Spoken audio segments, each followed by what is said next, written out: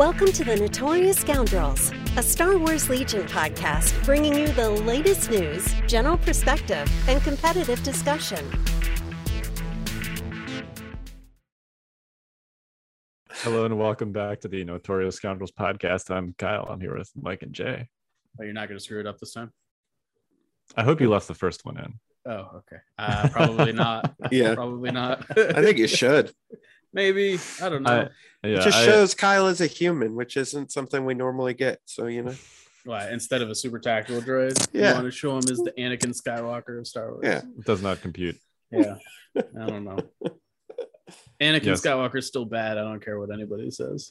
Yeah, I took a drink immediately before, like during, Mike usually does like a countdown, you know, before the show starts, and then I start talking. I took a drink like in the middle of the countdown, and then it came time for me to start talking, and I had liquid in my mouth. So, anyway, Happens, you know. It does. So we got a lot to talk about today. We're gonna hit Invader briefly because we got our group draws. Mike and I got groups. We are not in the same group. Yes. Oh, that's good. That was my bar. That was my expectation bar. Yeah. Anything beyond that, I was very excited about. So yeah, we got some, I guess what is officially called an RRG appendix, a new thing apparently.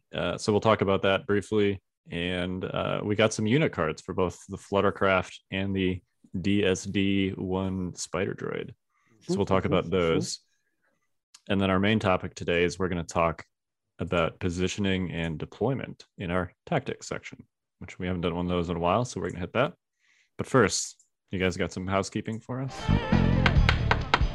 Housekeeping? Yeah, I think the usual stufferoni. Let's start with Patreon again. Hey, if you want to listen to our After Dark podcast, where we deep dive into stuff. We talk about what's going on at the Fifth Trooper. We do theory crafting for lists. We sometimes cover unit cards, and Mike and I give our unhindered opinions on things. And then once a month, we do a live Q&A with our Patreon members where you can come on and ask us anything you want and just talk directly to us. And we got one coming up this Thursday at 8. So, you know, any dollar level on the Patreon gets you in. And again, your support, much appreciated, gets all this equipment and servers and all the stuff we need to run the blog and the podcast successfully, which is great. So Patreon, and then Stormtide is rolling.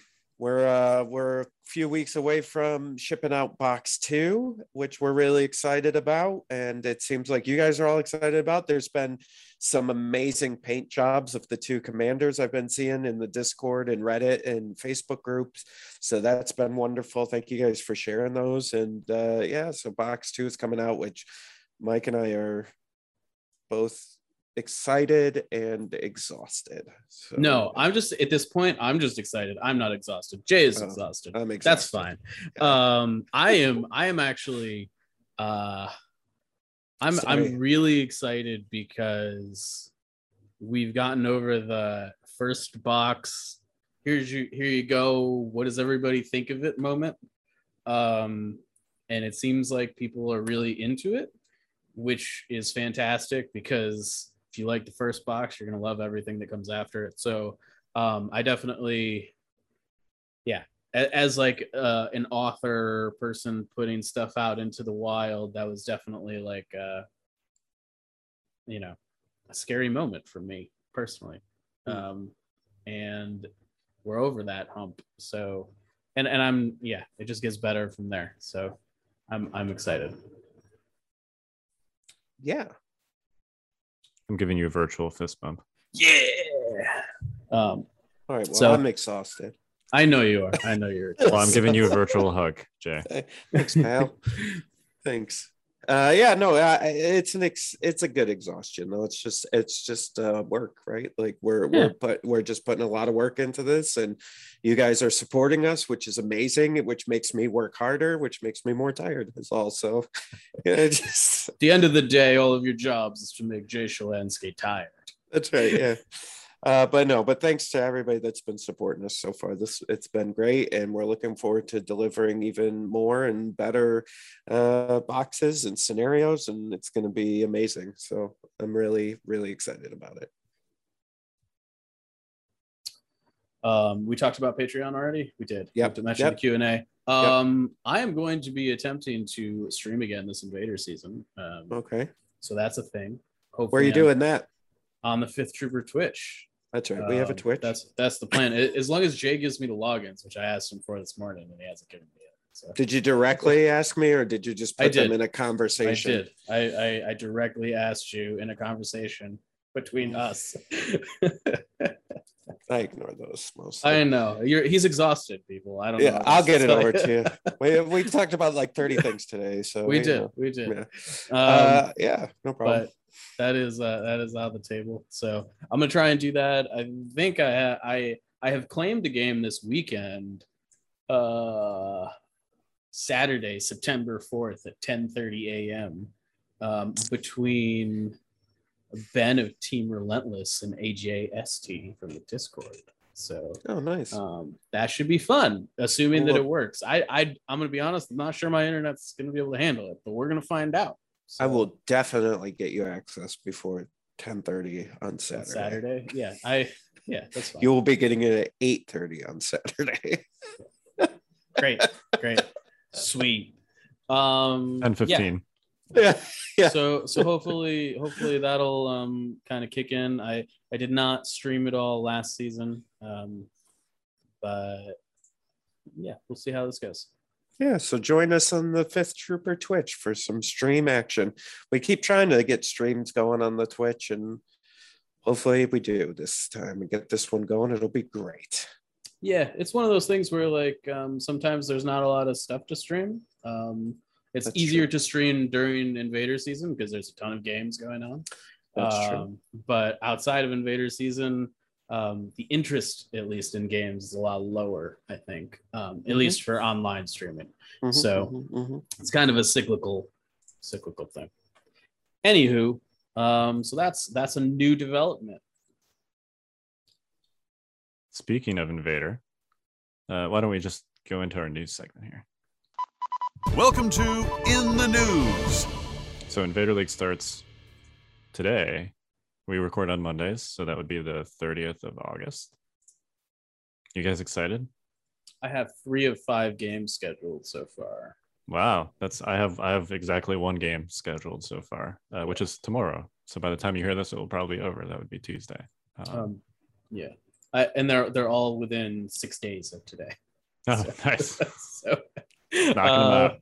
Yeah, the round robin phase is something where like I've found that if you don't get them done early, they sometimes become hard to do because I don't know, it just some people in the groups don't have as much time later on or whatever, or like interest kind of wanes and it's tougher to schedule as time moves on. So just trying to knock these guys out. Yeah, that's a word of advice to newer Invader players, is you definitely want to just try and crank out as many of those 5 games as you can as early in the schedule as possible. Because weird stuff happens in the last few weeks and you get scheduling conflicts, and then you have to have somebody like resolve who's, like responsible for not being able to play, and like you don't want to deal with any of that. Just get your games scheduled. Yeah, that's never fun. So yeah. That's why we stopped playing Team League, because Mike, the team captain, didn't want to deal with that anymore. Sorry. Yeah, it wasn't just you. We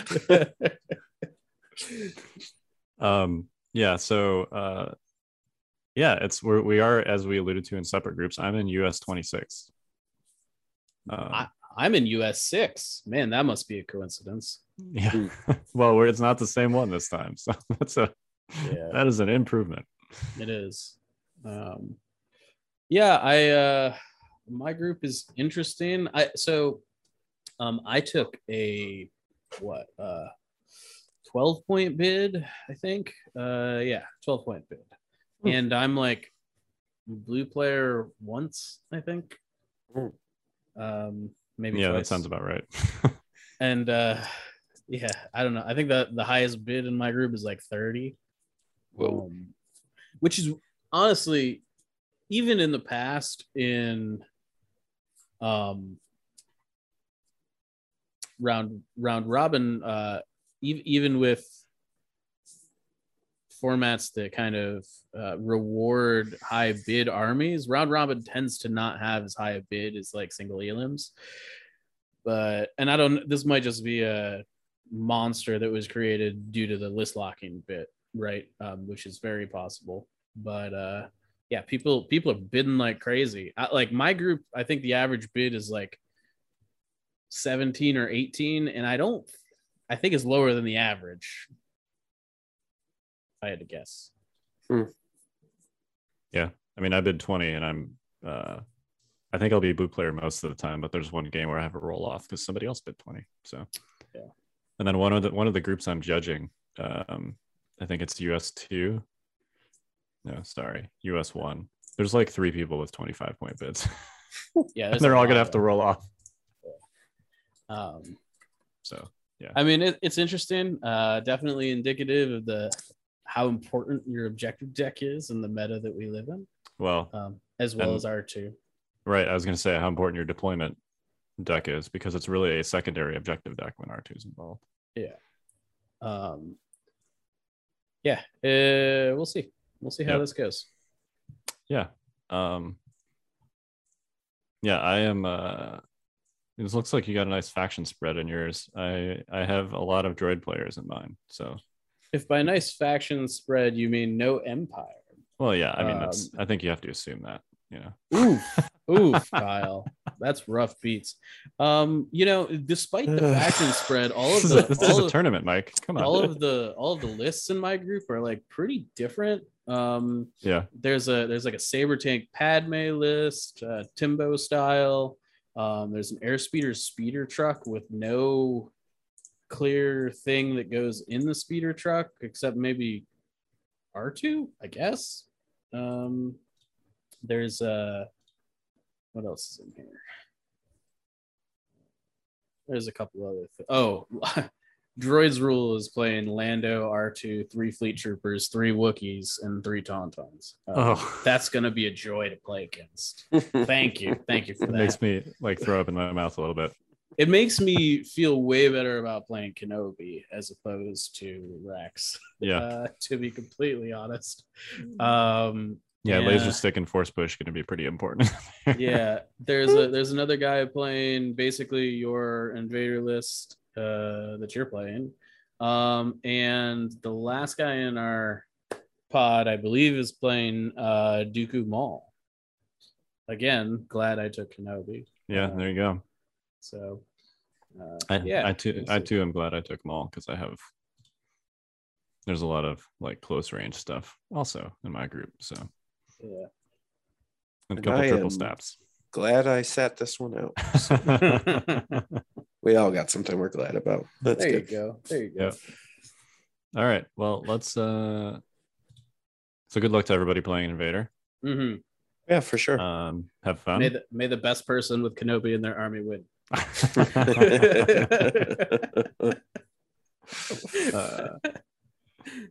All right. Let's talk about this RG appendix thing. Yeah, that was released on Friday. So basically, which time are you talking? Yeah, so it was actually edited at least twice. After being released. Yeah, it was a little bit of a. First, there was like a version of Strategize that was different than what was on the reminder text, and was like, at least on basically didn't make a difference on like Kraken, but on Kalani it was significantly worse because all the tokens went on one unit instead of like on 2 separate units. Yeah. And it was completely different than the reminder text. So they ended up fixing that within like 30 minutes of having it released. And then there were a bunch of other like typos and random things. Yeah. It seems odd from this perspective. I'll say, like, they seem for some reason in a weird rush to do stuff, like, and this goes along the same lines as that battle report thing that they did. I don't even know if you want to call it an actual battle report, but whatever they did a couple weeks ago, the skirmish game that they played, this felt very similar to that. Like, all right, we're just going to rush and throw this out. And they did it. And then there's a bunch of things that they didn't even think through or look at. And it just, I don't know. It just, with that mini extravaganza or something coming up in a couple weeks, like, why would you rush this out? Why wouldn't you just hold it for that and just put it all out at once? Because I have already said they're doing points and erratas or something at the mini extravaganza. So why wouldn't you just do it all at the same time? Well, I think Yoda is currently out in like Europe, over. He is. There was a bunch of tournaments where he really laid the smackdown, from what I hear. I mean, I don't know. I think that we definitely, given that Yoda has hit shelves in stores and stuff like that, we definitely needed like RRG entries for his abilities and stuff like that. The thing that I don't get is that like there's no way that like they haven't had this for like a year at this point, right? Like as far as like I don't know, like if units take 2 years to be developed and they're literally hitting shelves now, like all of these rules must have been in the pipe for a very long time. And did no one proofread this document before it got released? Because that's what it feels like to me. I don't know. Yeah. I mean, it's good at least that it was changed quickly. Like clearly it would have been better if it was just right the first time. Yeah, totally. But at least there's a feedback cycle, if you will, that was relatively fast. So yes, and it seems interesting that, you know, they just put out the 1 page of new updates versus updating the whole RRG. That's interesting. I don't know. I think I'm not a fan of that we've gotten something like this, right? I don't think we've ever. Yeah, it's never happened like this. It's usually the RRG with the blue text. And I mean, at this point, because we haven't gotten a full RRG update with like all of the forum like things that have been answered in the forums, if you have a rules question about Star Wars Legion, you have to go to 3 separate places to see if there's an answer. It's kind of like 40K, where it's like, except I like, wish I had a stack of books here, you know. Like some of this stuff is not publicized. Somebody was telling me that you can't actually get to the appendix from the website. I don't know if this is true. I'm kind of spitting out my mouth right now. Like you can only access it from the tweet link. Yeah. Like, and I don't know if that's correct. I haven't actually tried it. I'm trying it like right now. Star Wars Q&A. Yeah, I mean, it doesn't seem apparently obvious how to get to it from their website. If you go to rules, it's all Marvel Crisis Protocol rules. There's no Star Wars rules section. The Star Wars Q&A on their website doesn't say anything. It just says this is where the fun begins, and it's from November 17th, 2020.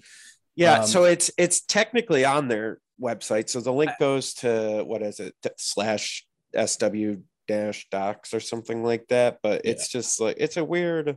Point being, you have to know it's there. It's a strange way to do it. So I'm sure they have eventually promised us a website, like a real website. Not that this is not a real website, but clearly this is an MCP website. I mean, I don't know what the holdup is with that. I have to imagine it's licensing because, frankly, the website they've got is like a Squarespace site, basically. That there's anything wrong. Not basically. Not basically. It is a Squarespace site. Yeah. So I'm sure that there's something with LFL that's there's got to be. It's got to be a licensing issue, or they're just not doing it. I don't know. It's one or the other. Just real quick, and then we can move on. It's kind of like, so back when it all seemed weird when they made the MCP announcement. Do you remember that at Gen Con? And they did it during the Fantasy Flight preview, like the existence of MCP. Yeah, and so like everything that they do Atomic Mass Games and everything that's happened, it kind of feels like they were this startup shop that like had this idea for a game and then were just thrust into the limelight without there being like any like infrastructure planning or anything done. Where on the contrary, Fantasy Flight was a very large organization, right? That got bought up by Asmodee, but was a very large organization with all these checks and balances. And listen, they didn't do everything right, but like, you know, they had a much better corporate structure, it seemed. And then Atomic Mass Games just seems like more of a like us, like they just seem like a run and gun small shop, right? That's trying to do big boy things and just kind of missing every time they take a swing. So I don't know. I don't know. I'm not That's sure. That's a little harsh, Jay. That's a deep comparison there. Yeah. You know, I actually Is it? I'm willing to give. I'm not sure that's even That's how many strikes? fair assessment. I mean, you get it's a swing and a miss. We've got 3 strikes, right? Someone's got to go out. I think someone needs to be out. That's how it works. At some point, they're still getting their feet under them excuse will stop working. Yeah. I mean, maybe. Well, you can't. Well, clearly it stopped working with me. I'm over it now. Yeah. So I think we're still in that grace period a little bit, personally. I also think we're like the vast majority of things that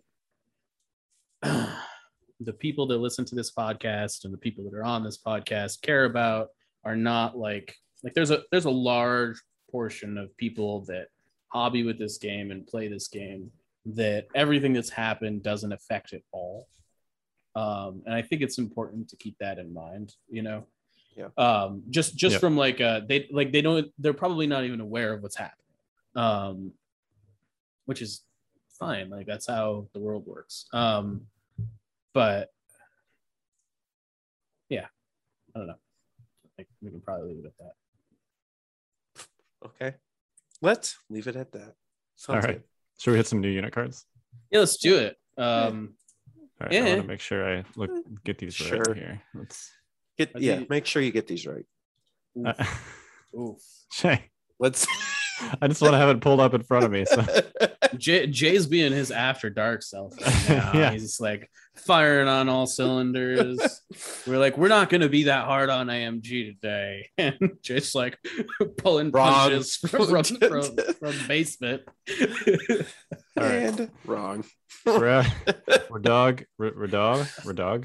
Radoff, Maths, Fluttercraft. I think it's a silent G there.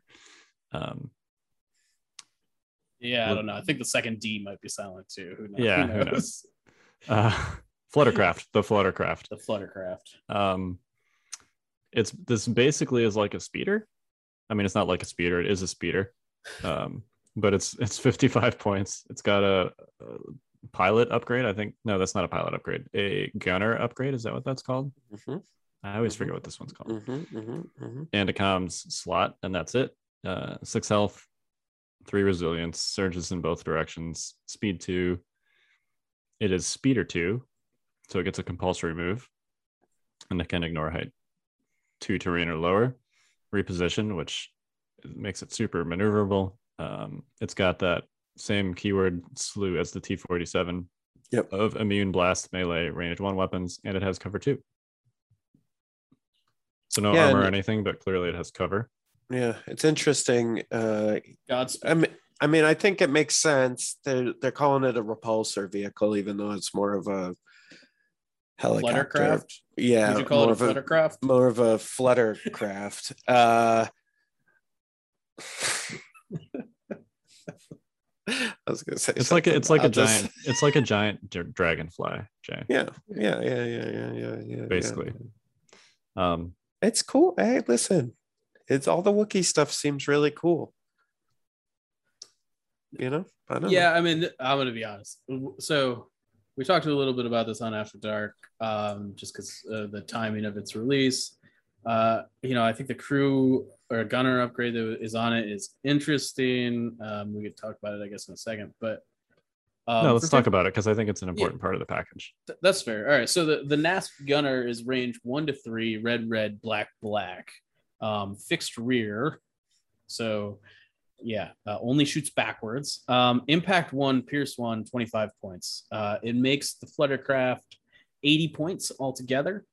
And the Fluttercraft doesn't have, like, I mean, it's got a pistol, but you're never going to shoot it if you can fire the back gun. And it's got reposition. So chances are you can probably like move, reposition, shoot something. And since you surge to hit, you can probably fire support it with, you know, red, black, Pierce 1, and then fire support that, which on its face doesn't seem terrible. I think you're going to lose your Fluttercraft like 90% of the time after you do that. Well, it depends, because you can, you know, it depends on terrain. You know, reposition helps a lot. It does. Like, I think you could do some legitimate hit and run stuff with this thing. Yeah. I also think that it's more durable than people realize, just because it's like cover 2 goes a long way when you're immune to blast. And then it has 6 health with a surge, so it's not nothing. No, but it's still like dies to his E6. You know, I don't know. It seems very flimsy for what is essentially an armored vehicle. I do think the price point, you know, the bark is 60. If you take the twin laser gunner at 75, they're roughly the same points. You know, the bark hits harder by itself, I think. So yeah, I mean, it depends. Like the Pierce is good. I think the bark probably hits harder into white saves, and this thing will hit harder into red saves. Yeah. I think it's so if you look at like the Droid speeder bikes or the Empire speeder bikes, like it's kind of missing something. Like it just feels like it's missing something, whether it's firepower or whether it's, you know, the ability to like hide one of the minis around a corner so you can't get a full shot on it, or, you know, agile, or like there's just these things that the other speeders seem to have over it. And so I don't know, it just feel like, and then having it have I mean, we don't know what the other one is, right? There's another gun that they teased on the Asmodee's site, but we don't know what it is yet. But like the fixed rear kind of sucks. Like, I don't know. It just, it seems like maybe there's something where it's gonna work, but I don't see it. Yeah, I do think that it's an easy trap, I think, to kind of get caught in, to think of this as like a speeder. I don't think you're taking 3 of these. I think you're taking maybe 1, and you're using it as a fire support platform with Pierce. Yeah. This is not because you have to basically turn it around to shoot it, whatever it is. I think it does the like hit you with 3 all at the end of the turn thing a lot less good. And I also think that it's harder, because you're playing Republic, to like get enough activations where getting enough speeders in your list is really going to functionally matter to the point where they're safe. Yeah. The other thing that worries me is the resilience. That's a tough keyword. Like, and you kind of deal with it on armored, like bigger, heavy vehicles. And I guess the ATRTs as well. Like you deal with it because you know, like what you'll be able to do before you hit your resilience will make a lot of, you know, will do a lot. Like you could probably get a few 3, 4, 5 shots off, maybe 3, 4 with any of those other resilience vehicles. But this one seems, I mean, and I understand what you're saying, Mike, with the fire support, but it just seems like, I don't know, seems dicey at best. And it seems like it's going to be a tough unit to play, I think, overall. Yeah, I do. It's going to be, this is a finesse unit. Yeah. And it suffers from not having the clone trooper keyword, as most things that don't do. I think that, you know, as a one of in like a clone trooper list, though, it might actually be an interesting tool. Yeah. I mean, yeah, like I have, okay, if you want to build a fun list, like I like that you can build a majority Wookiee list, basically, right? You just need 3 core troopers and you can have the rest of your list be Wookiees if you want. That's cool. I don't know functionally, though. I do think, go ahead.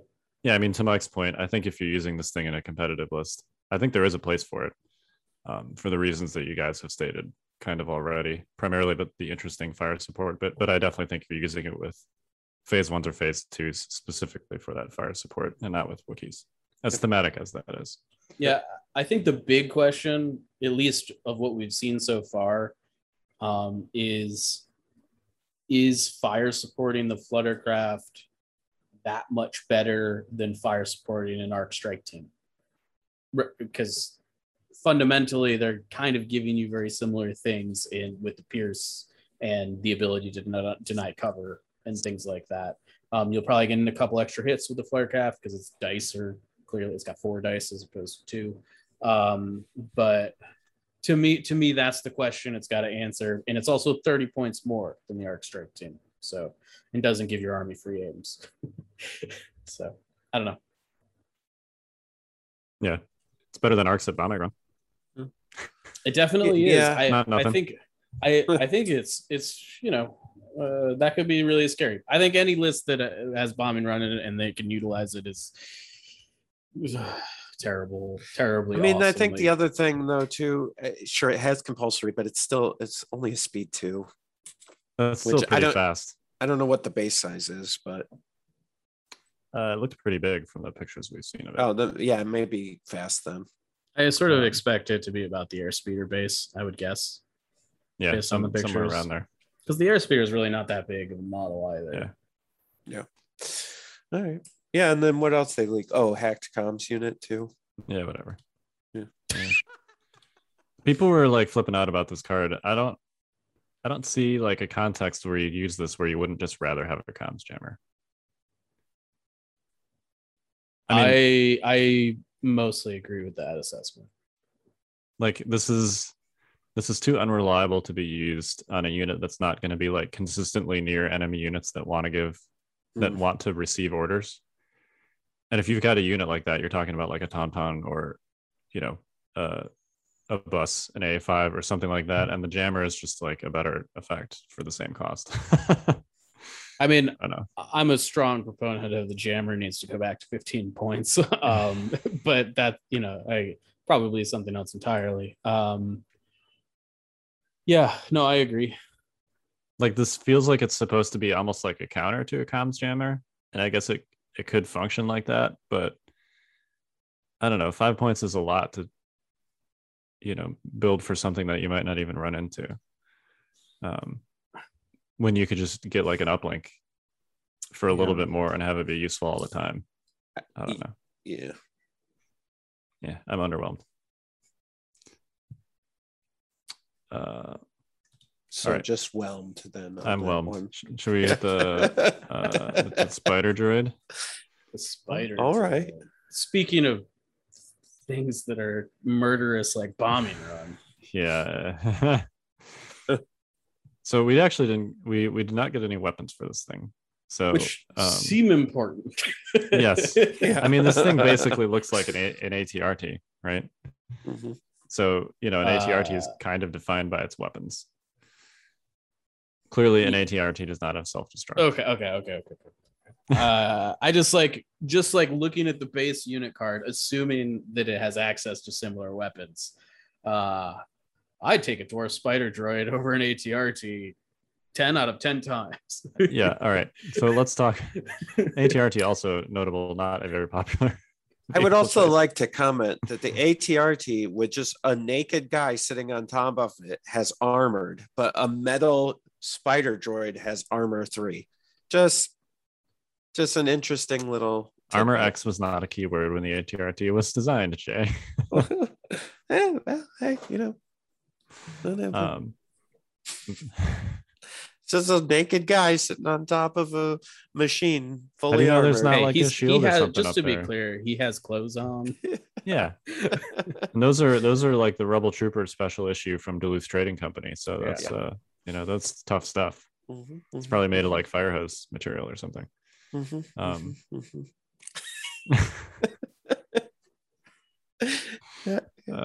Anyway, DSD-1 dwarf spider droid.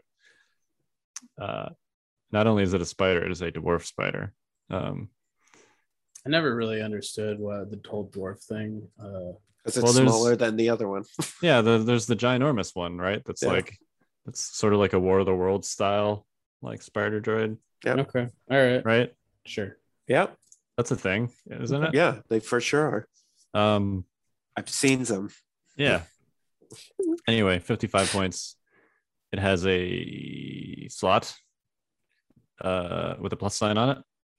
That's that programmed. Yeah. Yeah, you must equip a blank upgrade card, I guess. It's programmed. Yeah, you must equip a whatever that is, upgrade card. Yeah. So we have no idea what that does. Clearly that could make a difference with how this unit functions. Yeah. Because there's no AI on this unit card. Yeah. There is a hardpoint upgrade and then a comms upgrade. 6 health, 4 resilience, so exactly the same as an ATRT. Surge hit, surge on defense, which is a little better than an ATRT. It has armor 3 instead of full armor. Otherwise, it's climbing vehicle and expert climber, which is the same as an RT. So, and then that programmed keyword you talked about. Melee is rainbow, red, black, white. And then it has a self-destruct mechanism, which has a new icon next to it. 3 red, blast, impact 1. And then the keyword on the top is self-destruct 4. And it says if you have at least 4 wound tokens, perform your self-destruct attack. There was some confusion about whether this was mandatory based on that reminder text. It seems pretty clear from the RRG text that it is not mandatory, that you do not have to blow yourself up once you reach 4 wound tokens. I think that'd be a huge liability if you did. I mean, I'm not sure, frankly. I think it's like if you are on 4 wound tokens, you want to just like get in there and blow this up in the middle of their army. You do, but you might not be able to get very far because if you have 4 wound tokens, you have a damage token also probably. You absolutely have one. Yeah. Value. I mean, unless you strip it. Unless you strip it with a repair droid. Yeah. And then self-destruct is a free action, right? So you could technically move, boom, move, aim, boom. If you get 2 actions, you can move, and do it. But it seems kind of unlikely that you would get 2 actions. Yeah. Just word to the wise: if you're playing against a dwarf spider droid, if you shoot it, make sure you kill it. Yes. Yeah. Kill it all at once. Kill it with fire, like as dead. Much as possible. You do not want to leave it on its threshold, on the self-destruct threshold. Yeah, that's how I treat normal spiders in real life too. Just like kill it with fire and make sure it's dead, because I know it's going to come back and hunt me later. Yeah, I mean, spiders are helpful, Jay. That's better to have spiders than mosquitoes. That is my one thing, man. Spider, I don't know. They're the worst. I just usually put them outside if I find them in my house. I leave them alone unless they get close to me, and then I kills them. Oh yeah, I mean, if it's crawling at your bed or something, yeah. Murder it with extreme prejudice. That's right. Yeah. I mean, there's like a legitimate situation where if you're just like running triple dwarf spider droid bombing run, you can like walk into your enemy's army and 6 red the whole thing in one turn. Yeah. I mean, it's kind of like and we know from the card description, we don't know what it does, but we know this thing has access to a flamethrower. So it definitely could be a list concept to just have like triple flame spider droids. You just rush them at your opponent's face and it's like, hey, you want to shoot me? Yeah, I'll take some wound tokens. That sounds good. Here. Oh, look, there's 4. Boom. Yeah. You know, I mean, you lose the unit, but you probably kill like half your opponent's army. Well, that's the thing, you know, this is a bombing run blast, and it's not a small thing, and it's worth noting that when it blows up, it's really like range 2, as opposed. I mean, like, because you're measuring out from the base of this thing that is presumably on a base similar to the ATRT, right?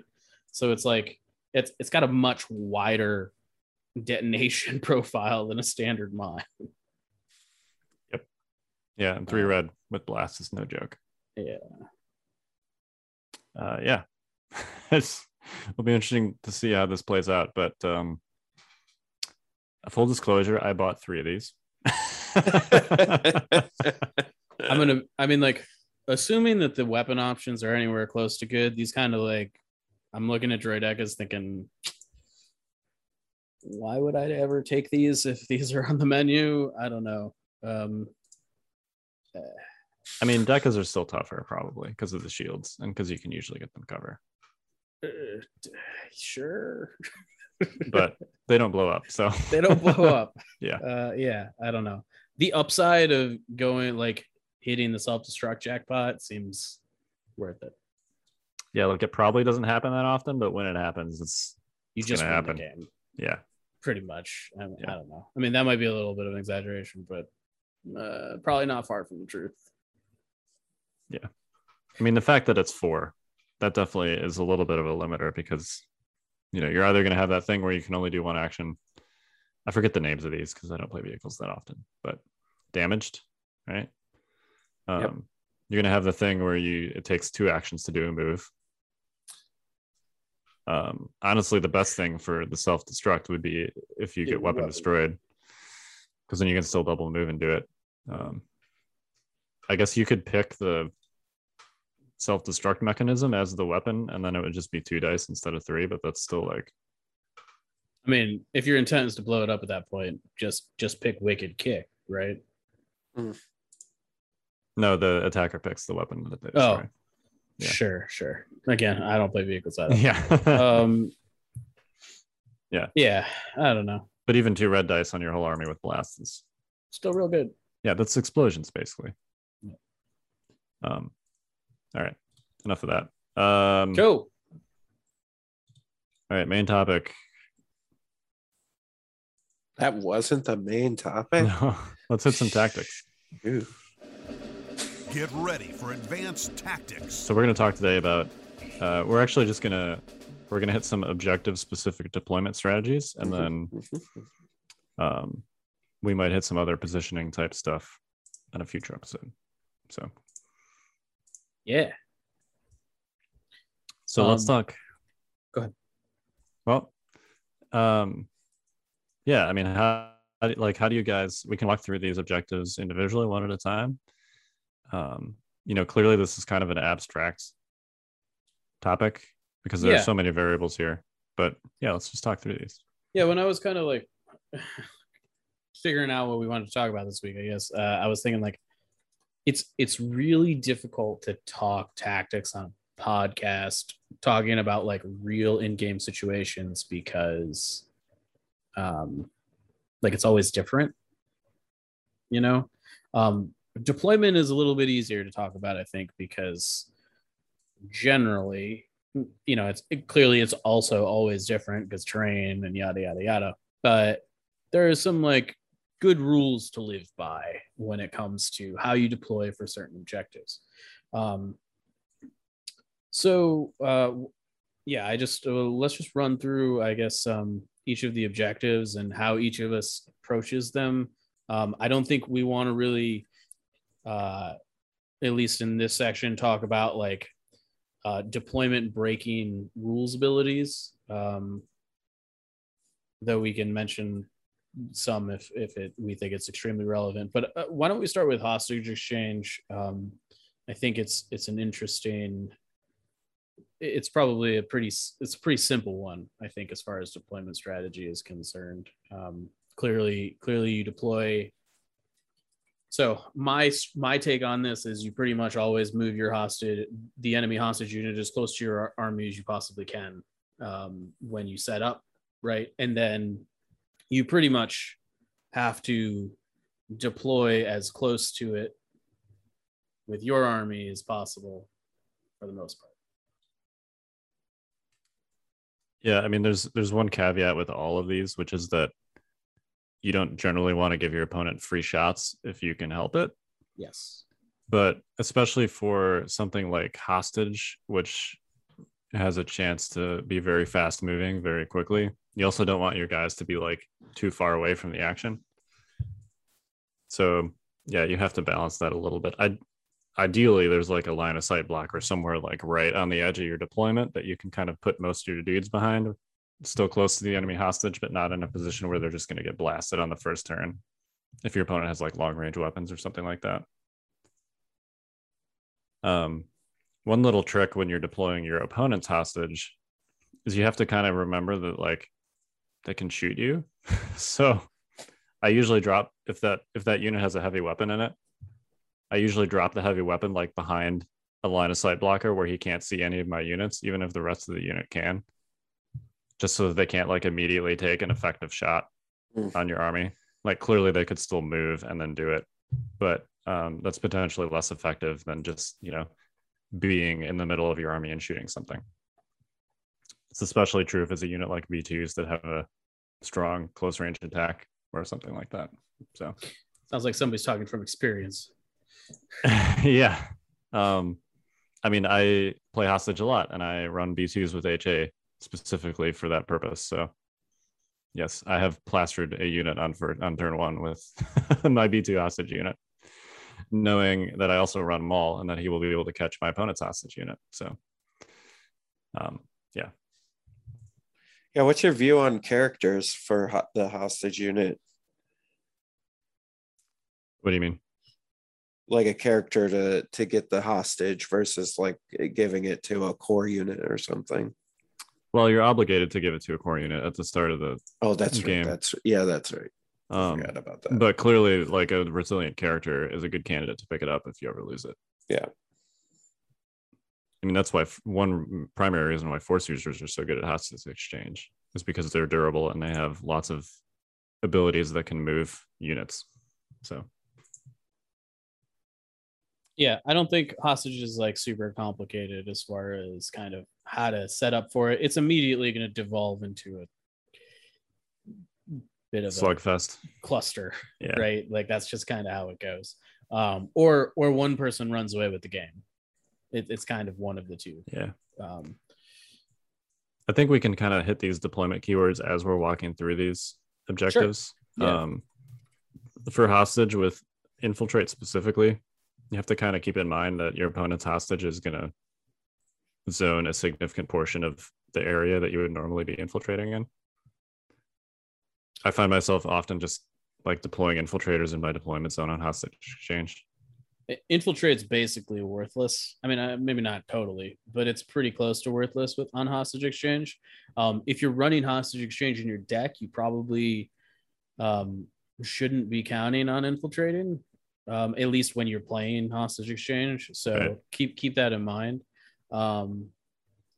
It's also worth noting hostage exchange is very low scoring. So units like R2 and Padme and people with bounty greatly change how the game is played. Secret mission maybe more so than the other two, just because the main kerfuffle is happening in the middle of the battlefield generally, because that's where the hostages are set up. And generally, R2 or Padme is like skirting around the edges of the battlefield to score a secret mission. So all of a sudden, and you're going to find that with most of these objective deployments, is that those units kind of break up the battle and force two focal points as opposed to one. But you definitely have to be cognizant of when you're deploying, if they've got R2 or are infiltrating with Padme and they, the Padme infiltrate specifically on hostage exchange can be deadly if not accounted for. Yeah, because especially if you're on battle lines or something, she can just drop like right in your opponent's deployment zone, and then I've done that before. Yeah, it's very, very, very fun for whoever's doing it, not so much for whoever's not. What? You don't say. Yeah. And you can't talk about hostage exchange without talking about scouting party, because it does work on the hostage, where you get basically an extra move before the game starts.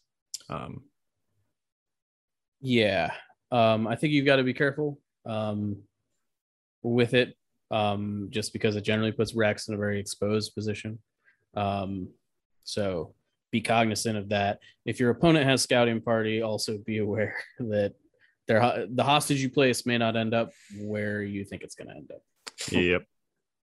Yeah, you should probably just try and avoid playing hostage against Rex, unless you also have a list that's excellent at hostage, one with like a force user in it. Probably. It's also important to mention, specifically when you're dealing with that situation, and when you're also zoning out your opponent for infiltrate with your hostage unit, right? Or whether, I mean, I guess you're deploying their unit. So if you do have units with infiltrate, or if they have scouting party, how you cohere their unit when you move them is very important. If they have scouting party, you want to cohere all of their models towards you, so they can't catch. It's harder. They've got to catch the unit leader specifically with Rex's range 2 level. If you cohere everything towards you. Yeah, that's just a generally good. And anytime you like drop your opponent's unit on the table, unless you have a specific plan for their cohered minis, it's usually just always a good practice to get in the habit of cohering them towards you. Yeah, easier to shoot because they're, I mean, like, clearly you can't shoot this unit on turn 1, but right. You know, this is a good thing if you're force pushing and not ending up in melee with the unit, cohere their models towards your guys so that you can shoot them and they can't shoot you, XYZ. Vader's might. Yep. There's probably a couple other. There's a million. Yeah, scatter. Yep. All right, let's hit bombing run.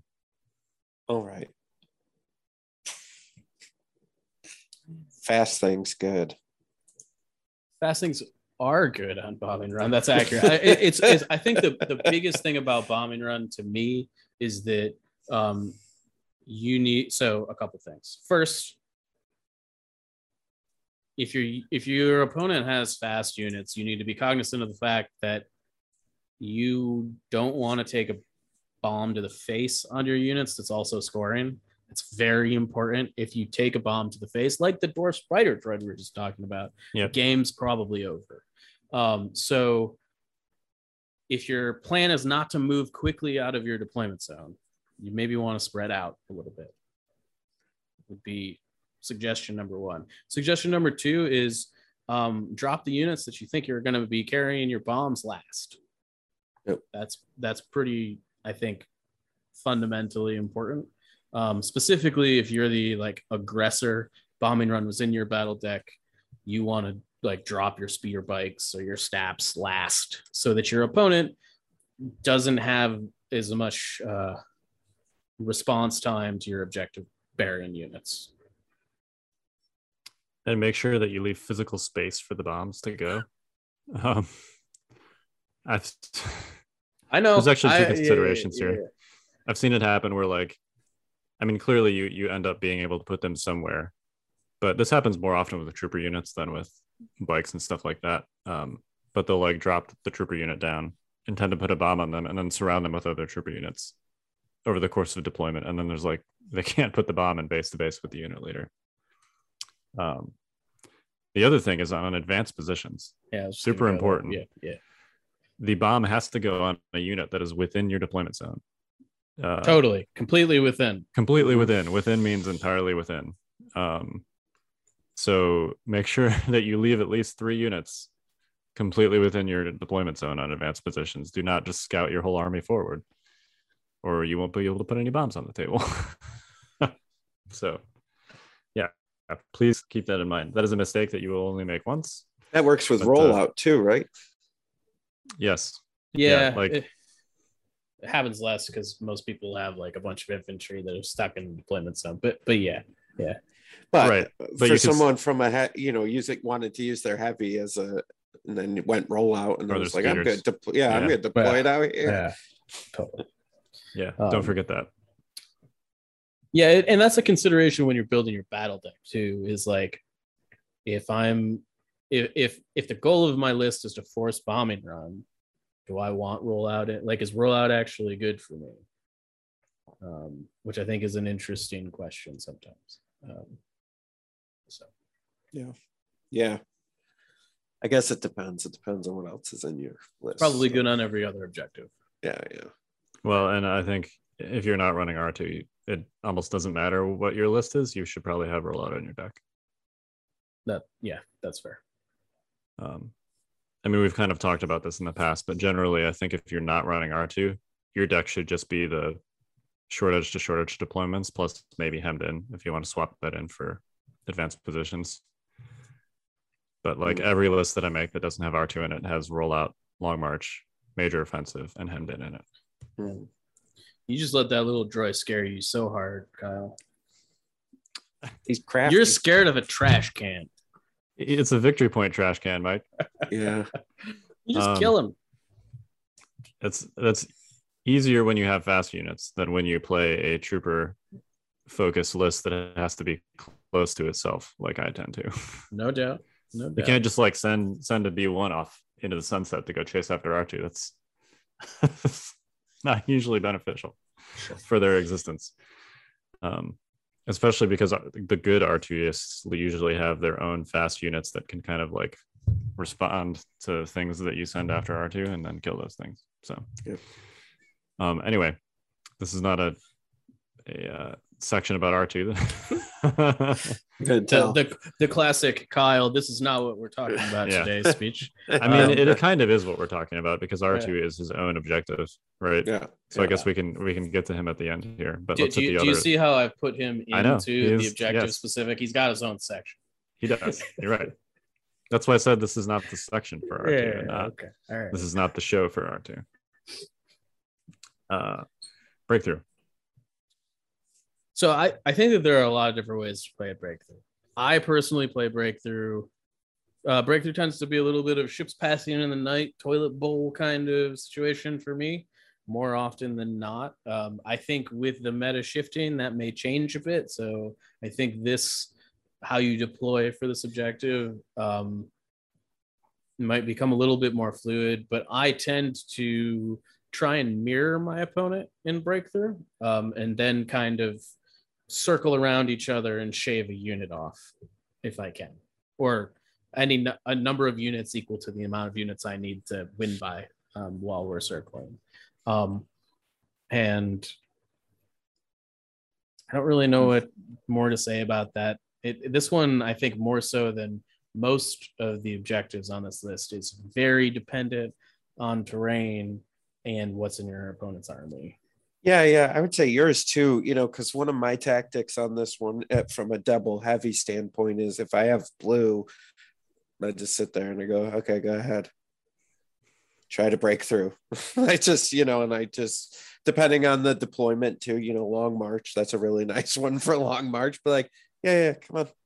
Go ahead. I got 2 ATSTs, or I got an ATST and a tank. Like, sure, figure it out, and then at the very last minute, ram the tank down their breakthrough with something in it while the ATST's murdering things as it's running towards mine, So I think there's like those are two different tactics with breakthrough, that it just depends on your list and the layout, and it's a lot to that one, but I mean, it's really kind of two things that you guys both hit on. The first thing I do with breakthrough always is count activations. Because if your opponent has more activations than you need to kill something. Because if you just toilet bowl, you're going to lose. Right? Yes, absolutely. So if your opponent has more activations than you need to either play like a pure defensive breakthrough, which usually only works on the short edge to short edge deployments, or you need to basically make a plan to just like crash into your opponent's army and have a slugfest. Yeah. I personally do not like I've been bitten many times by I'm going to hold the line and hope they can't get through strategy on breakthrough. You're taking a risk with that for sure. Just because what ends up happening inevitably, some amount of the time, not always, is that your opponent gets a unit that can possibly score, and you end up with nothing that can even threaten a scoring unit sometimes. And I'm not saying that happens every time. But all of a sudden you're in a position to not lose as opposed to win. Which is never really a place you want to be. But if you're confident in that play style, it can work. You got to know what you're doing. And you have to have the right list for it. Yeah. I think that's usually, I've done that. But it's usually like a plan B, like my opponent's list is better at breakthrough than mine is. And if I try and run across the table into his deployment zone, either he's going to just toilet bowl around me because he has spears and more activations, or he's going to flank me or something and kill all my dudes anyway. So my best bet is to sit here and, defend the end zone. And it's, clearly I would just rather have a list that's better at breakthrough. But usually situations that end up doing that are a situation that, it ended up in the third slot or something, and I didn't want to play it anyway, but it's kind of like a making the best of a bad situation kind of thing. Okay. Otherwise, you should usually plan on trying to have a unit score. Yeah. It's also worth noting that units that have deployment breaking abilities can be particularly good on breakthrough. Infiltrate, particularly on something like advanced positions or, a weird hemmed in situation, can really kind of stick it to your opponent. And you gotta be cognizant of that. If you're playing blue and you're playing breakthrough and you also have an infiltrating unit, if you hold it till last, chances are you can kind of stick it in whatever deployment zone they didn't deploy in and kind of be winning at the start of the game for free. Yeah, hemmed in is like, if you're ever in a situation where you're blue on hemmed in and you're playing breakthrough, something went weird in that veto phase.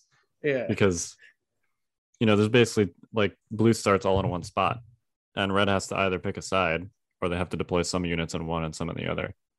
Yep. And if they split, you kind of just like crash into their weaker side with your big force and then you win because you have more activations at that point, probably. I do think that speaks to kind of one of the traps of breakthrough is that I see a lot of people be like, I'm going to like split my forces and go around them in two different directions. And what you're really doing is giving your opponent the option to just crush half your army and then move through it into the breakthrough zone. Which is why specifically I was talking about the toilet bowl scenario. You want to keep your army together and break through the majority of the time, because otherwise you end up in a situation where you just get picked apart piecemeal. Yep, definitely. All right, sabotage. Oh, our favorite. I love sabotage. I say that completely unironically. You definitely want blue player with this one. Well, sure, but let's talk about this. Well, sure. The strategies for blue and red are fairly different on this one, so why don't we split this one up? I also think that this is depending on who you are and how you play this objective. This objective is really two different objectives to some degree. And sometimes you can flex between the two in a given game. Yep. So if you're blue on sabotage, really whether you're red or blue, regardless, you have to make the assessment of whether you're going to actually try and tap your opponent's VAPs or whether you're just going to play for points. Now, if you're blue, it's much easier to do the latter because you win points ties, which means that if, each player's respective two VAPs are in positions where they can relatively safely be fully tapped, then you start the game winning because the score starts at 0-0 for points and blue wins if nothing happens, basically. Mm-hmm.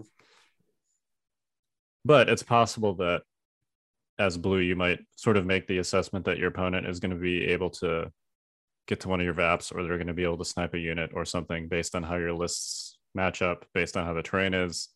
Maybe you didn't have like a super safe spot for one of your evaporators. Mm-hmm. And then if that's the case and you have to actually like attack their army, then that has different deployment considerations. Yep. Like I've definitely had games. I played an FD cannon in season 4 of Invader League. And right. yeah, there were definitely some games on VAPS where I'm like, my opponent has an ATST or my opponent has Death Troopers, and like if they want to kill this FD cannon, they're gonna be able to kill this FD cannon. So even though I'm blue player, like I really need to just I also had Jedi Luke in that list. I really just need to figure out which of my opponent's VAPS Jedi Luke is going to go own and do that. Yeah. I guess with this one, and what I meant when I said you really want to be blue player is, as blue player, you have more choices and you get to dictate the choices and say, okay, this is what I'm going to do. Whereas red player, it's more of, okay, I got to see what blue's going to do and then act accordingly and then try to hopefully outsmart them or out kill, or you know what I mean. There's some other considerations there where you're not fully in control. I guess that's all blue. I guess that's blue player with all things, but this one in particular. Yeah, I do think like you kind of with evaporators, I think it's important that you do need to understand, and this is kind of why we're talking about deployment specifically, right? And when you're deploying the evaporators as part of that, you should always be trying to pick safe positions for your evaporators, but you also need to be assessing when you're placing your evaporators, if you're going to be playing an aggressive game or if you're going to be playing that defensive game. And if you're playing an aggressive game, I personally end up red on evaporators a lot. That's a thing that just, I also, it's a space that I feel comfortable with. And I tend to deploy at least one of my evaporators kind of towards my opponent so that I don't have to split as many units off to tap my VAPs. Because generally the blue player, most of the time on VAPs, will set up their evaporators in a safe place and try and bunker down, right? Yep. That's kind of the game plan. If you're playing VAPs the way you want to be playing it, and if it's in your deck, generally that's how you want to play it. And so because they're doing that, I try to kind of like make it so that I don't have because if as red player you put two evaporators like off in random corner of the board that's not anywhere close to blue player, what ends up happening is your two activations down in the gunfight, and that can be a problem. Particularly this is less of an issue if you have activations that don't do anything, like naked rebel troopers, but if you're playing like a clone army, you want everybody where they can help. And so I tend to be a little bit more aggressive with my evaporator placement. Infiltrate's also very good on evaporators. It allows you to kind of set up cross shots that maybe wouldn't be as open. And I also think my personal favorite is you always want a unit as red player in position, and this starts in deployment, where they can threaten a unit that's on the evaporator turn 1 or turn 2. And they can kill something on the evaporator. Make it so that they have to risk a unit to tap the VAP. Yeah, and that goes for blue player too, if you can set it up. Yeah. Even though as blue player you're not like obligated to kill anything unless your opponent does, it's still sort of a good idea to look for those opportunities anyway. And if your opponent has a VAP that's in a not safe spot, then that's a good opportunity to try and do that. So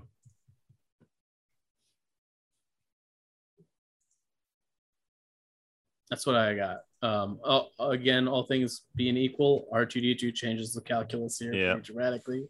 Although I think less so than you would think, because this is kind of like I'm bunkering down in my deployment zone war.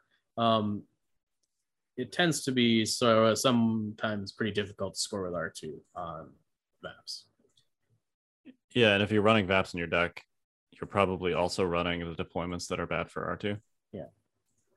Because you're playing VAPs as a defensive objective if you're running it in your deck most of the time. So, and if that's the case, you're probably running an army that has short edge deployments. All right, should we hit intercept? Yep. Yeah, let's do it.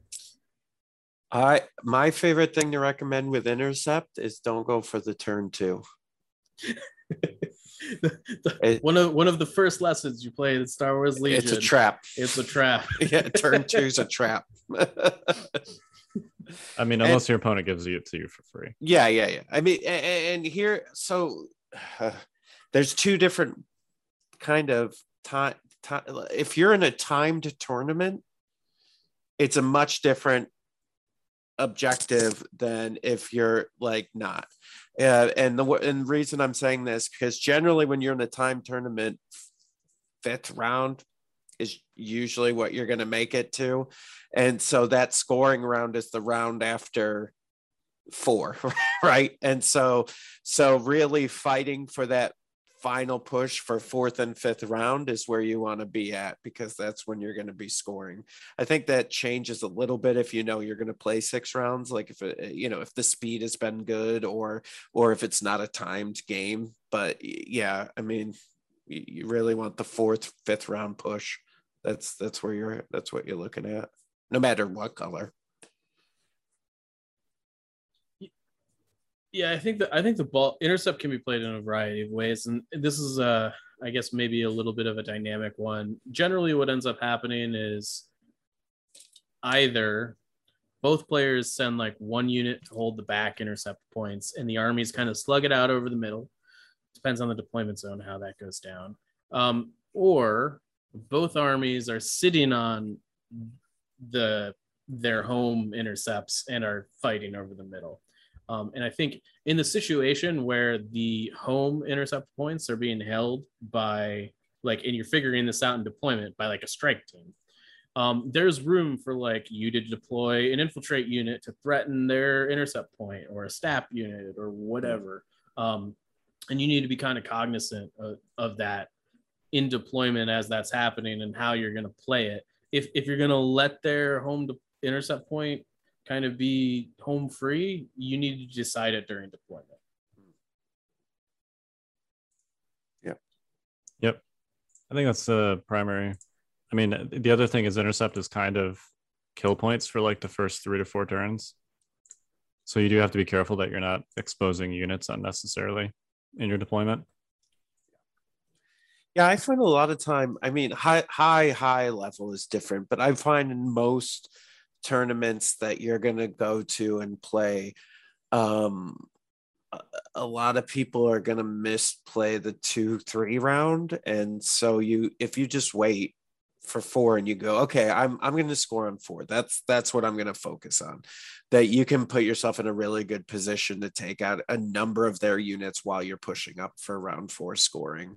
And I mean, that's I know that's an overgeneralization, but that's been most of my experience with it in tournaments.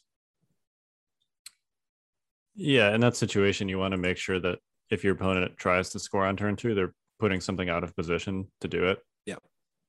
If your opponent can sort of just safely like consolidate on the middle in a way that is like strong, that's bad. Yeah. But if you have a situation like Mike described, where you have both armies kind of sitting opposite each other with the middle intercept point in between them, and they're kind of taking like pot shots at each other, that's going to be a situation where either of you probably has to expose a unit to actually score the middle intercept point. And you don't generally want to do that early if you can avoid it. Yeah. It's actually super common in like high level intercept games for nobody to score in rounds 2 or 4, the center point. Yeah. That's not remotely uncommon. Yeah, because it's not really important if you're, scoring the back end points. And the middle of the board in intercept generally ends up being a no man's land unless something's gone kind of wrong. And clearly terrain is a big consideration there. Sometimes you have like a line of sight blocker that's close enough to that middle intercept point where you can like park a dude behind it to score safely. And if that's the case, if you have like an infiltrator or force user or something that can get there easily, then you're going to have a leg up in that situation, and you're going to be forcing your opponent to dislodge you by flanking the middle. Yeah. Which then puts other things out of position. But generally, it's kind of like a World War I style, who's going to be the first person to charge into no man's land kind of situation. It's very much like you're playing chicken with your opponent. You're like, you're going to blink first. I'm going to blink first. Who talks first? You talk first. I talk first. Exactly. Yeah, totally. All right, KP. So I think this is probably the objective where deployment matters the least. Just because the objective doesn't really matter until turn 6. And I think the majority of deployment is kind of negotiating positions to get to whatever the middle point is eventually. Generally, your home KP is pretty safe unless you have like really not great terrain, or there's an R2D2 on the other side of the board, and that needs to be in your calculus because he screws up this mission pretty badly. And this is the objective where you need to counter deploy R. You should always try and counter deploy R2, but this objective you need to counter R2 like it's your job. Yep, because this one is usually 2-1. So if your opponent has R2, that can be 2-2 pretty quickly, which could be a problem if you're a red player. So yeah, I mean KP is basically like a war of attrition for the first 5 turns. 4 turns. I will say I know it doesn't come up a lot, but this definitely came up when I was playing my Highlander list. I had Bosk, so I had bounties. So actually, my second game, I ended up getting within 1 victory point because I bountied Rex, and I ended up getting him. And so any type of VP in addition, you definitely got to look out for. 100%. Yep. All right. Speaking of recover, what's it recover? I know that was a flawless transition. Recover the supplies. Great. Yeah. So I think on its face, recover plays a lot like intercept, unless there are specialty units involved. And what I mean by that is oftentimes you're both kind of sitting on your home boxes, and somebody needs either you're kind of like shooting each other across the middle box. Now, if your opponent has a unit with infiltrate or can like dive on the box and like pick it up and run away, very quickly, or has some sort of tricky shenanigans, that changes pretty dramatically. But I think as far as deployment goes in a standard game of recover, and you're probably not playing recover unless one of those units is involved. Yeah, fairness. I was going to say. I was going through this and I'm like, yeah, okay. I still sometimes live in a world where we're playing with like 5 objective cards, right? Yeah. Sometimes my mind just automatically filters back to that. But if recover is in your deck now, you have a set of Mandalorians or something. So basically you need to set up to be able to shoot something on the box and hunt it down turn 1 pretty much immediately. Yep. Yeah, because either you're the person with the jump / infiltrate / force user unit, or you're the person that doesn't have that. Yep. Or it could be a mirror, and both players have something like that. But generally speaking, it depends a lot on terrain. Like if there's a line of sight blocker near the middle, and the person with the infiltrator / force user can just kind of put them there and like at their leisure grab the middle box, then that changes things, because then you need to flank that line of sight blocker. But more commonly, there's a little bit of like an open space around that middle area, and your opponent's going to have, even if it's a specialty unit like that, they're still going to kind of have to put something at risk to go grab it. And you need to be ready when that happens to clap them with a big shot or melee units or something. It depends a lot on what your list is. I think as far as objectives go, timing and setting yourself up for like the precise strike is insanely important on recover. It's more important than on any other objective. The window that you're going to get if your opponent is playing correctly, it's going to be very, very narrow. There's an alternative way to play this too, where depending on what your deployment is, you can kind of set up your boxes, your quote unquote safe boxes, close to their safe boxes, and then just kind of play in that area. I would do this a lot with Palpatine, actually, especially on like battle lines or disarray. my opponent would put a box, and then I would put a box across from it. And then my opponent would put their second box, and I would put my second box across from it. And I'd be like, all right, I got Palpatine. Let's play on a 3x3, I do feel like that's less common now. It is less common now, because if you're running a list where that's like a good idea, most of those lists don't have R2 in them, which means you probably don't have battle lines in your list. Man, R2 is really bad for deck building variety. Sorry, tangent. Kyle, I'm sorry. This is not the time to talk about R2. I know, you're right. We can gripe about how much R2 restricts the list building phase on another podcast.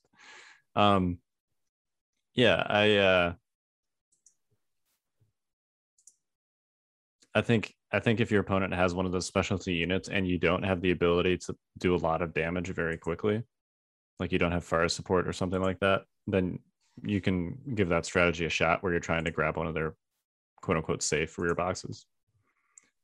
But yeah, generally this is a play for the center box. I find shenanigans are good with Recover the Supply. They seem to always do pretty well. I remember I used to run a Vader double bounty list, and you could do oh gosh, what the name just dropped out of my head. Oh, New Ways to Motivate both Boba and Bosk. So you could basically get 3 moves with Boba on the first turn, so he could move in, grab the box, and then move out like speed 3. So, I think that's always something to think about if you're putting Recover in, is just make sure you have a way to something that tricky up your sleeve to get that box. Yeah, I mean, Recover is really the only objective where you can kind of take like the primary thing that both players are focused on and just run away with it. Yeah. I mean, that's literally what the objective is. Technically you can kind of do that with Bombing Run, but on Bombing Run, you need to deliver the bombs to your opponent's deployment zone. So it's not quite the same thing. Yeah. So yeah, Recover often turns into like a slugfest over that center box very quickly. And if your opponent's in a better position to grab it, you need to have all your units positioned to like immediately chase that unit as aggressively and violently as possible. I do think this is a good habit to be in generally, but having your snipers set up around line of sight blockers so that you can scope unit leaders is very helpful. Like having them in a position where they can abuse corners so that you can kind of like move them to a precise place to specifically pick one model out of a squad. When you're in deployment, you need to be cognizant of that, because that can really like shift a Recover game. That's one of the things that really can tilt it on its head. And if you can find a good place to deploy your snipers to abuse that, that's the objective that it's the most important of. Yep. Yeah, and if you have a box and you have to move in such a way where that box is going to be like in view of a unit that can do that, make sure you just plop like a non-unit leader model out there further out than your unit leader, so that he doesn't get scoped and drop the box. All right, payload. I hate this one. Lob your army, move it with the payload. Yeah, I mean, this one does not seem very interesting to me. Oh, it's so interesting though.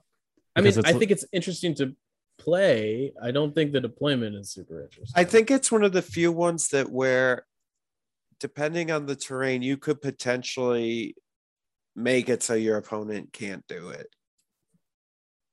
Could never get it to the end point. Yeah, so it's actually, even before we talk about deploying units, deploying your payload, you basically just want to put it as close to the middle as possible, wherever that is. Like the part of your deployment zone that's closest to the center of the table, that's where you want your payload. So I think on Disarray, there are situations where you can't actually score this objective. And also hemmed in if you're red. Right. Yeah. Yeah, like it might just be too far. Like you could move it 6 times and still not get there. Yeah.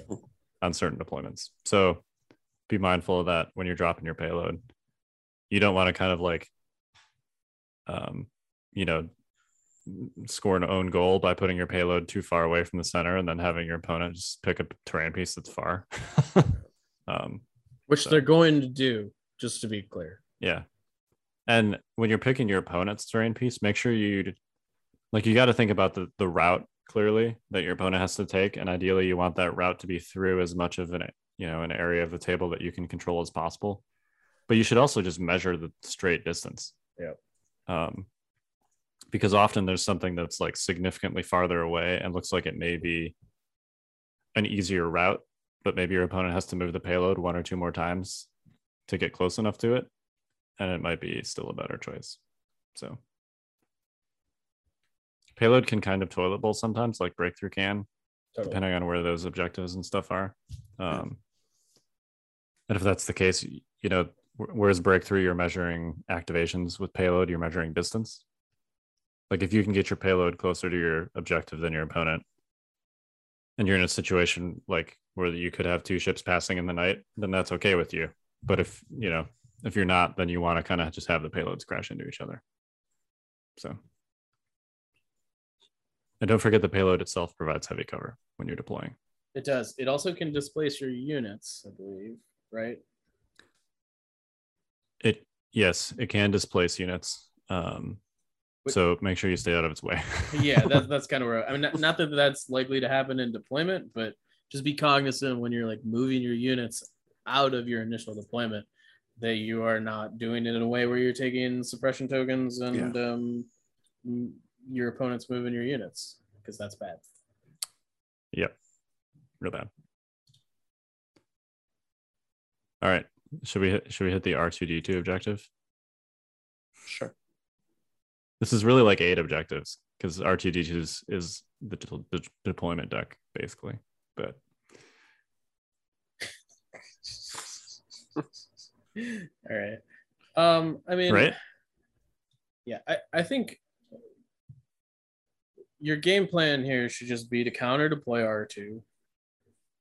If you're playing against R2, just kill him as fast as possible. That's what I do. I actually don't hate playing against R2. I know a lot of people are like, oh my god, R2D2, he's terrible, he makes my life miserable. I think you just have to counter deploy him early and shoot him quickly. I know sometimes that's not possible but you need to put yourself in a position during deployment to be able to do that. Yeah. So that is not always possible, as you noted. The times where that's usually more difficult is like if you have a army, and this is a lot of droid and clone armies, where you kind of have to be in one spot. Yeah. If you end up with a long edge to long edge deployment like battle lines or disarray, or if you're like hemmed in as red player, there might be a situation where you kind of just have to like concede that R2 is going to score. And it might actually be easier to just win on the primary objective and just ignore R2 than having a unit or two off in the middle of nowhere chasing R2 down for the whole game and not contributing to the main fight. That's especially true if your opponent's list has a bunch of aggressive units in it, like Wookiees or, AA5s or Tauntauns, or something like that, because every unit that you pull away from the main fight is like another unit that you're not going to be able to respond to that with. So you definitely have to think about that too. That's fair. I definitely generally use take that clankers to just snap R2 off, just to like range 6 him is as fast as possible. Not everybody has that card, man. I agree. I just like I'm just I think you just need to go after him fast and hard, and sometimes that you're right. There are situations where it is better to just ignore them. I don't think that's super often though.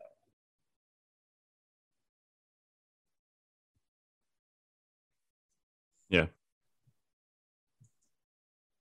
I don't know how You're much. You're not putting up much of a fight here. I mean, my counter to R2 is to bid and put shortage deployments in my deck. Because I typically don't play lists with speeders in them or something else that can efficiently hunt down R2. So yeah, I mean, I also put short edge deployments in my text, so like Yeah. generally. So I'm with you on that. Often the R2 game is decided before it even starts, really. But I do think that like you should still try and snap him off as early as possible. Your opponent's gonna have to put him in a vulnerable position. He's slow. He's really slow. he is. And it's sometimes you can kill him with, like, I've had success killing R2 with just the last first with a sniper. Yeah. You have to be intentional about it if you do that. You know, my last game at LSO, I made that plan and then I didn't like execute it in a way that was intentional. Nope. And it would have worked if I did. Yep. So yes, it would have. I think he got a repair off in between, right? Right, because I did not leave the I didn't at some point I lost my second model on a basically exposed them on an unnecessary shot and I lost my second model, so I wasn't able to cohere them back towards my commander to be within range 3, because then I would have been able to play ambush, give an order to them. You know, R2 was on 2 wounds, immediately shoot with my BX droid with a name token for lethal and then probably kill R2, but I couldn't give them an order. He pulled R2, he repaired, and then I couldn't kill him. So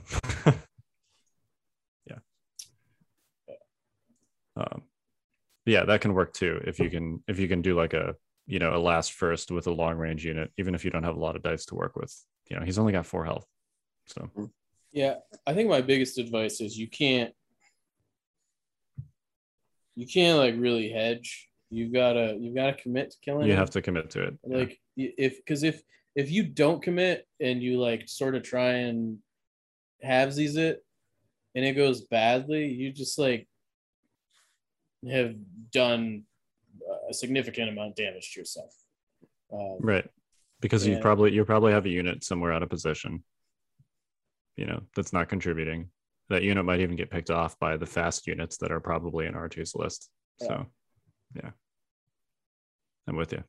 Yeah. Gotta commit. Early and often. Yep. All right. Any final thoughts, gentlemen? I don't think so. I hope people found this useful. Yeah.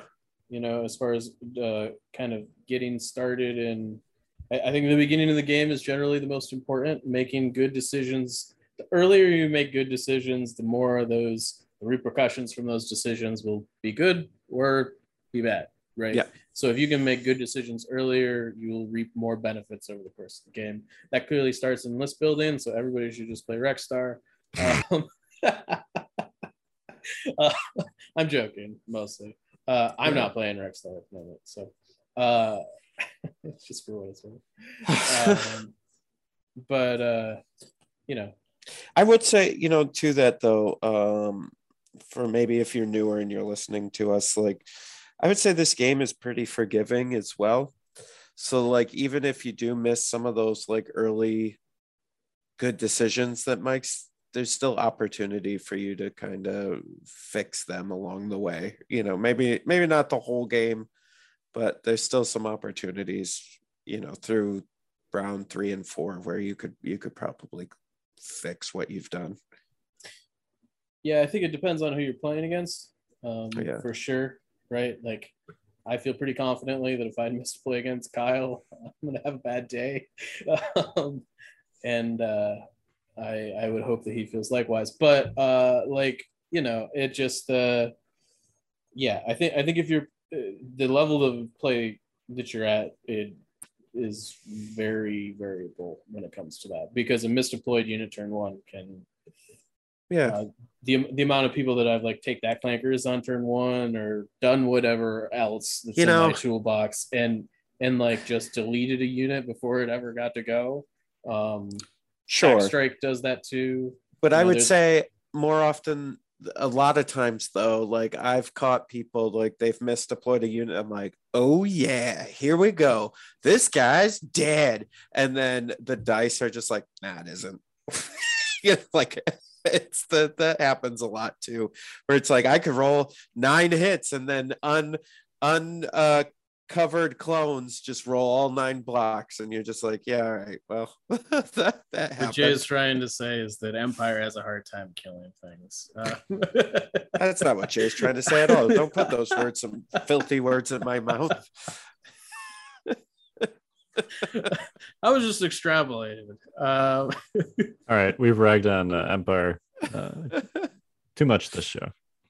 Only a handful of times, but too much. Poor Empire, just trying to exist. I agree. Just trying to rule the galaxy. Don't worry. with One of peace. these days we'll come back into power.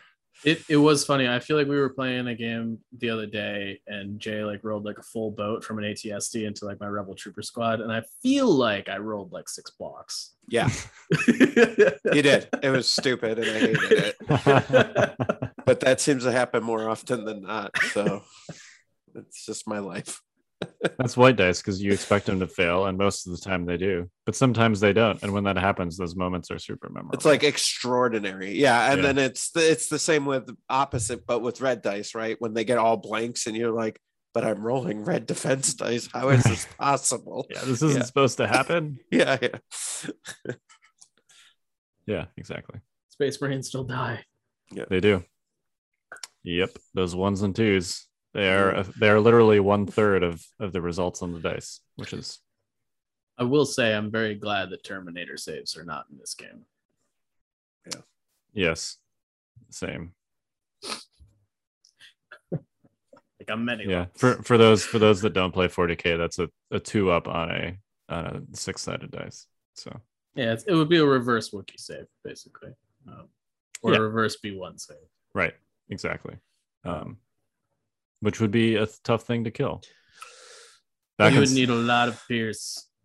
Back in second edition 40K, Terminators had a 3-up save on 2d6. Now, I think in that version saves were different. Like now, it's like either you ignore the whole save or you don't. Sure. Back in the day, they had like modifiers. You know. Okay. Sure.